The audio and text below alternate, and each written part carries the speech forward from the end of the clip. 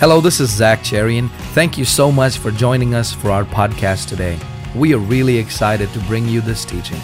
Please open your heart and, if you can, your Bibles and receive this word from the Lord, recorded live at Brazen Grace Fellowship.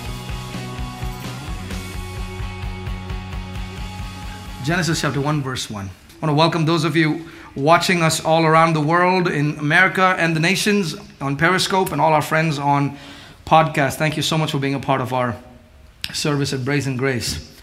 Before we even start this teaching, I want you all to put your right hand over your head and say, stinking thinking. You've got to go. I receive the word of God. I receive revelation. Everything that I have believed, that I have held on to, that is not from the word of God, I let go right now. And I receive the truth. Because the truth sets me free. In Jesus' name. Amen. As I go further and further, you'll understand exactly why I prayed that a little longer than usual today. I'm going to teach about this concept called heaven and earth. And if you came here trying to hear what heaven is all about and all that, I'm not really going to do that. Maybe another teaching. But I want to explain a few things about heaven and earth that we have misunderstood for generations in this world. Genesis chapter 1 verse 1 declares this: in the beginning, God created the heavens and the earth. Let's read that again together. Ready? Read. In the beginning, God created the heavens and the earth. I want to set this as the foundation of where I'm going to take this, because I want us to understand we have always believed that heaven is where God stays. Heaven is God's home and earth is our home, and we've always imagined that heaven is this thing that, it's where God lives. Here's the problem. The Bible says in Genesis chapter 1, in the beginning, whenever that beginning was, whenever that starting was, in the beginning, I'm believing that's the beginning of time. Whenever that beginning was, that is when both heaven and earth were made. We were told that heaven's kind of already always existed and heaven's always been there because that's been where God always stayed. Here's something I want to explain to you. God don't need a place to stay. I don't think there's a heaven big enough to fit him. Have you ever wondered that? If God was looking for a place to stay, heaven just wouldn't be enough for him. God made heaven and earth together. Meaning there was something about heaven and earth that God meant for it to coexist. These were two dimensions that were meant to exist at the same time. I want to give some disclaimers right at the beginning. I do believe heaven is a place. Because sometime in the middle of my teaching you'll wonder, does Pastor believe there's a heaven? Yes, I do. There is a heaven. There is a hell. That'll make some of you happy. There is a heaven, or maybe some of you not very happy. I don't know. But it's there. Right? But here's the funny thing. We were told that we don't belong on this earth and heaven is where we belong. And so after we give up this nasty, bad world, we're going to go up to our home in heaven. There's only one problem. When you go to the book of Genesis, you found out that heaven was not even made for man. I mean, if you want to get a little bit more nitpicky, the Lord says in Psalms 115, I believe, the heavens are mine, declared the Lord, but the earth I gave to the sons of men. So we have, because of a creeped in theology called Gnosticism, we have come to hate planet earth. So everything that's matter is bad, everything that is spirit is good. And so we hate the world, we hate the system, we hate the planet, and we've come to believe that this is a bad place and heaven is where we're all gonna go, so let's just leave this place. I'm gonna do some renew your mind teachings. Is that okay, church? Yes. I really want you to study this from the scriptures today. I really want to get into the Word of God. I'm going to dig a little deep and teach a little bit. Is that all right? I believe in a place called heaven. I believe in a place called hell. I'm not talking about hell today. I believe in a place called earth. Heaven is a place, and heaven is a place, and the Bible goes into great detail to describe heaven to us. So it's not like it's just this, dimension that we know. It's a place. The Bible tells us very clearly that it's a place. And I believe in it. And if you've watched all the new movies coming out from the Christians, there's a lot of heaven movies coming out. Amen? And that's a good thing, because I do think that the body of Christ needs to think about heaven. We need to think more about heaven and think more about what happens over there. Jesus in the Lord's Prayer in Matthew chapter 6 verse 10 taught us what his will was. Thy kingdom come, Matthew 6 verse 10, thy will be done on earth as it is in heaven. So we understand that whatever in heaven is actually the will of God manifest. It's not like God is in heaven. God is apart from both these heaven and earth, but yet heaven is a place where the will of God is fully enforced and established. And so Jesus said, pray this prayer that the will of God will be done on earth just like it is already done in heaven. Are you with me today? See, if we don't renew our mind, we will still live in this nasty, bad planet Earth until one day God comes and destroys everything and throws everything away, and then we will all go be in heaven forever. Do you know there is nowhere in the Bible that is taught? Did you know that? Here's the funny thing. Heaven became a stop after the fall. So when we die, God sent us to heaven, those that are saved. We go to heaven because that's the stop place we stopped. Here's the problem. You know what happens after we all go to heaven? We come right back down to rule and reign on the earth. That's in your Bible. Heaven and earth have always been meant to coexist together. I believe there would be no need for heaven if there wasn't an earth. There would be no need, there's no purpose for a heaven without an earth. God wasn't looking to have people in a place. God can have his throne anywhere. Hallelujah. It wasn't like God needed a location, but heaven was given to us as an example on the earth to follow. Your kingdom come, your will be done on earth as it is in heaven. So there's something in heaven that we need to look at, that we have to learn from, so we can manifest it on the earth.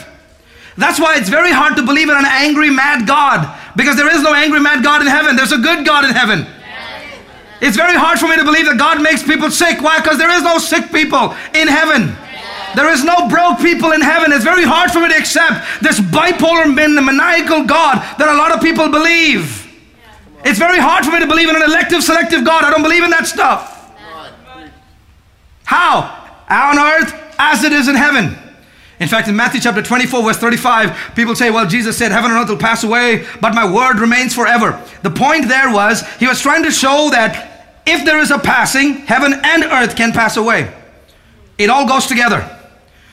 Jesus was trying to make a point that my word, who is the word of God? Jesus. He was saying that the word of God is greater than even heaven and earth because they are both created things. The word of God, Jesus, is the Alpha and the Omega. He is before heaven. He will always be after. He is bigger than that. So there's something you need to understand. When it says shall pass away, Jesus wasn't saying it will. In fact, I looked it up in the Hebrew. The word shall isn't there. It's talking about even if heaven and earth pass away, my word remains forever. Trying to exalt the position of God's word higher than even created earth and heaven.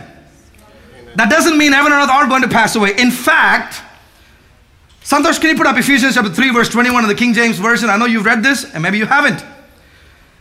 In the blessing, Paul writes it this way, unto him be glory in the church by Christ Jesus throughout all ages, world without end. Other translations do not want to translate it, so they changed it. Throughout the ages, they said. There's another place, I think in Isaiah chapter 45, where it says the same thing about Israel. It says, world without end. It's this weird concept that kind of creeped in because of how hopeless we have become on the earth, that we wanted the earth to end so we can have a fresh start. But there is no greater level of ignorance than that. Because Jesus did everything on the cross to restore back what we lost through the garden, in the garden through Adam. Jesus died to restore back everything that we lost in the garden. Now the responsibility is ours. Could it be that we don't want to manifest his kingdom, and so therefore we just end up in an escapist theology, waiting for everything to just end so we don't have to do anything. Let's just sit in a corner and sing Maranatha, come and rescue us from this nasty bad world. There's only one problem. Ephesians chapter 1 says he is returning for a glorious church without spot or wrinkle. So here's the problem. He is going to come back only for a glorious church without spot or wrinkle. The responsibility is, when are we, the church, going to realize that we are the glorious church without spot or wrinkle? And until we come to that realization, He's not coming back. Oh boy, nobody wants to hear that. Because we always thought it's going to all go crazy and everything's going to go wrong. Because God is sovereign. The sovereignty of God is not His excuse to be bad. Amen. Romans chapter 5 verse 17 tells us, those of us that have received the gift of righteousness and the abundance of grace will rule in the afterlife. Will reign when, church? In this life. It's easy to kind of look for the reigning to come in the future, isn't it? Because life's so terrible right now. Let's just put all our hopes and all our future into the future. So you know what that does? It takes away all responsibility from me from manifesting what Jesus paid for me to be. For me to manifest healing because Jesus paid for it. For me to manifest righteousness because Jesus paid for it. For me to manifest the curse over the earth being broken because Jesus even paid for that. Amen. That's good.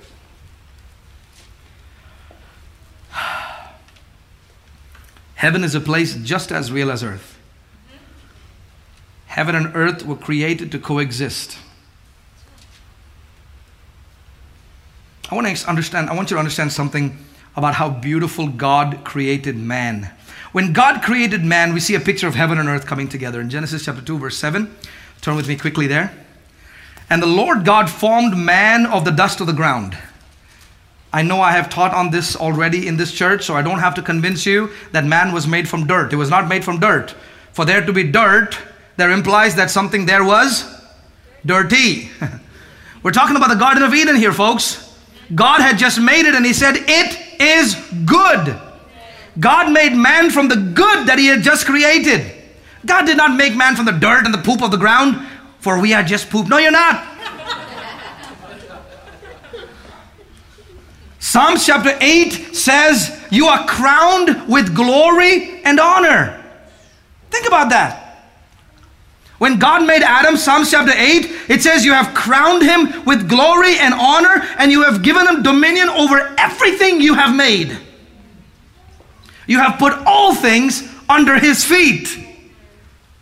I heard somebody say this last week and it just blew my brains. He says, God gave man dominion over the earth as if man created it. And yet man didn't. It's easy for us to come to an escapist mindset and just think of this bad world. I'm just so busy playing my world and making my own dumb decisions in my life. I don't have time to wait to manifest the sons of God stuff. That's just too deep for me. I just want to be happy with me, get married, have babies, and, die and go to heaven. That's good. But there's a purpose and a destiny that each of you were created with. There's a calling that is greater than you. Have you ever heard people say, God don't give you more than you can handle? That's the biggest load of bunk. If it was something you could handle, then you wouldn't need God. God will give you a lot more than you can handle, so you'll actually depend on Him. That can preach, Pastor Zach. Thank you very much. God don't give you more than you can handle. Who told you that? God will give you more than you can handle. So you don't depend on power, you don't depend on might, but you will actually depend on the Spirit of the Lord. If it was about you, you don't need grace, do you? Grace only came because you failed. It is the unmerited favor of God. Say, thank God for grace. But there's something about the message of grace that we are missing out, that we have made all about forgiveness of sin and not about reigning in life. We have missed out on the reigning in life part because we're so focused on getting our sins forgiven. My God, if I could just convince you that you don't have to be sin conscious anymore, sin would have no dominion over you. Did you know that? Well, preacher, if you say that, they're just going to go crazy sinning. No.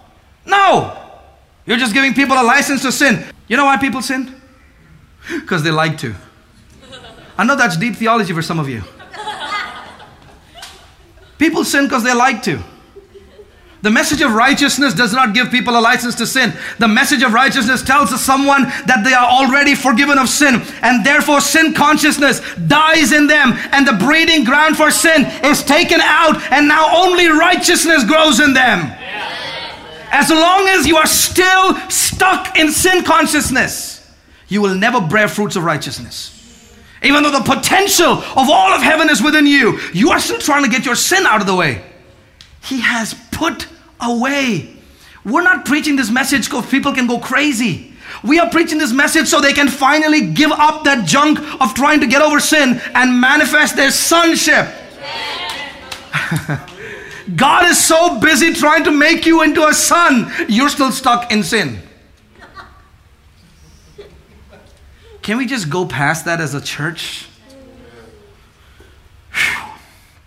We see man was made from the ground, and so God takes man from the earth.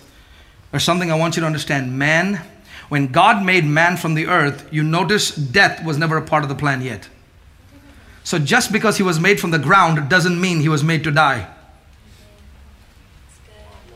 Think about that. Death didn't come until sin came in. And still man was made from the ground. So just because it came from the ground doesn't mean it has to go back from earth to dust and ashes to ashes. No. Think about the original man. Adam, made from the ground. Lived for like 900 something years, man. He'd have lived on forever. Jesus, in the form and likeness of man. This is something you all need to understand. If Jesus did not give himself up, he'd have never died. It wasn't the whipping. It wasn't the nails. It wasn't because he ran out of blood. It was none of that stuff. He said, Father, into thy hands I commit my spirit. Now that's the way to go, baby. He'd have lived forever. Are you learning something today? Are you with me today? This is a little too crazy. It's really important that we understand this, church, because you have to renew your mind about where you are and where God has placed you. And you have to understand that everything you need to manifest your sonship is already taken care of. All you have to do is receive it. So then God makes man from the ground, from the earth, and people imply that because he was made from the ground, he will go back to the ground. We never see that in the garden. It was only after death came in that he had to die. That's when, after sin came in, death came in. God makes man from the dust of the ground. And then secondly, verse 7, God breathed into his nostrils the breath of life, and man became a living being. You see how heaven and earth come together there. Man made from the ground, and God breathes heaven to him. God breathes the breath of life, the glory of God. The atmosphere of heaven is the glory. And you see earth and heaven come together in man. Man, Adam walking on the earth was a picture of heaven on earth. Jesus, the second Adam, walking on the earth was a picture of heaven on earth. Ooh.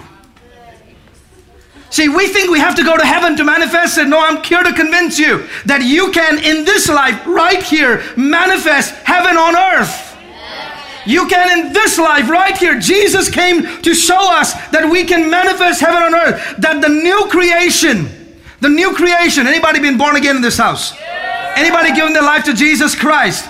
Then you are a new creation. The new creation is created when God breathes into mortal man. Heaven and earth coming together. God never wanted it to be separate. They were made at the same time to coexist. We were made of both heaven and earth. So we can't separate the two and look at this as bad and that as good. That excuse is over already. Heaven is not now just a place over there. As a new covenant believer, Jesus speaking to the Pharisees in Luke chapter 17, they said, Lord, where is the kingdom? He said, no, they will never say anymore that the kingdom is here or the kingdom is there. He said, the kingdom of God is within you. The kingdom of God is within you. Do you ever walk around with the awareness that all of heaven is now on the inside of me? When we were kids, we would sing this Bob Fitts, Graham Kendrick song. Oh, heaven is in my heart. Remember that song? Yeah. We used to sing about heaven being in our heart and we still didn't get it. Not only is there a place you can go to if you die, and thank God there's a place we can go to, but God took all of heaven and placed it on the inside of you right now. Church, do you see that? Whoo. This is really important that we understand that God did not leave us down here as orphans. Jesus, when he looked at the disciples, says, I got to go. But I'm not going to leave you empty. I'm not going to leave you alone. I'm going to put everything that is in heaven on the inside of you. Beloved, what makes heaven heaven is not the streets of gold. What makes heaven heaven is not the pearly gates. What makes heaven heaven is the presence of Jesus. This is really important that you understand that you can experience heaven on earth. When they went around healing the sick, raising the dead, Jesus said, proclaim, for the kingdom of God is here. Whenever you manifest what's up there down here, you spread the glory. Beloved, I don't care what your eschatology looks like. I'll tell you what mine looks like. The Bible says in the book of Habakkuk, for the earth shall be filled with the knowledge of the glory of the Lord as the waters cover the sea. Can you imagine that with me in the theater of your mind for a minute? What it looks like when the earth is filled with glory. Is that what your televangelist is telling you about what's going to happen before Jesus comes? Or is it doom and gloom and hell and all kinds of crazy stuff breaking out? My Bible tells me that creation is waiting for the manifestation of the sons of God. Creation isn't waiting for the return of the Son. Creation is waiting for the sons of God to manifest. And then the sons of God will say, come Lord Jesus, take up your throne. If you would like to receive Jesus as your Lord and Savior, you can repeat this simple prayer with me right now, wherever you are. Dear Lord Jesus, I come to you as I am, and receive you as my Lord and Savior. Thank you for dying for me. I confess with my mouth and believe in my heart that Jesus is my Lord. I am yours forever. In Jesus' name, amen.